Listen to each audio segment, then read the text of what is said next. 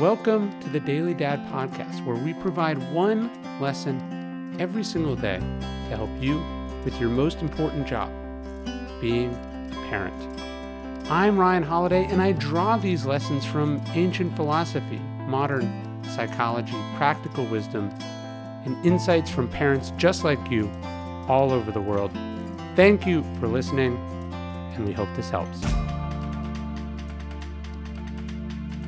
They see you disheveled and groggy. They see you busy and preoccupied. They see you argue with your spouse. They see you burned out after a long week. They see regular old normal you.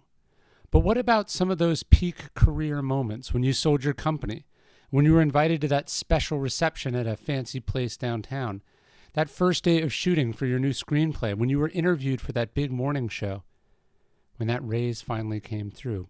No, they don't see that. Because these are the kinds of things that you get babysitters for. Because these are the things that come in over email or happen at the office while they're at school, sitting in a classroom, bored out of their mind.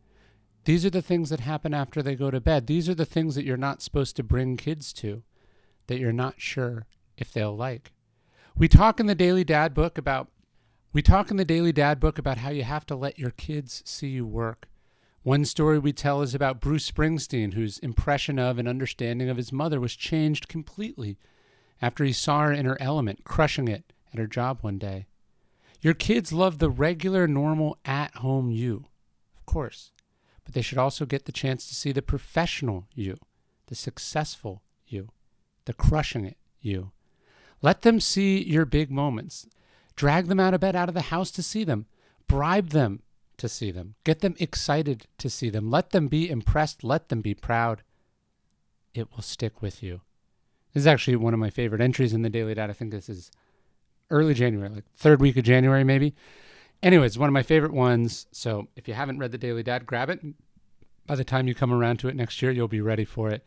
And hopefully have already made a bunch of changes. And you can grab signed copies at the Painted Porch or at store.dailydad.com.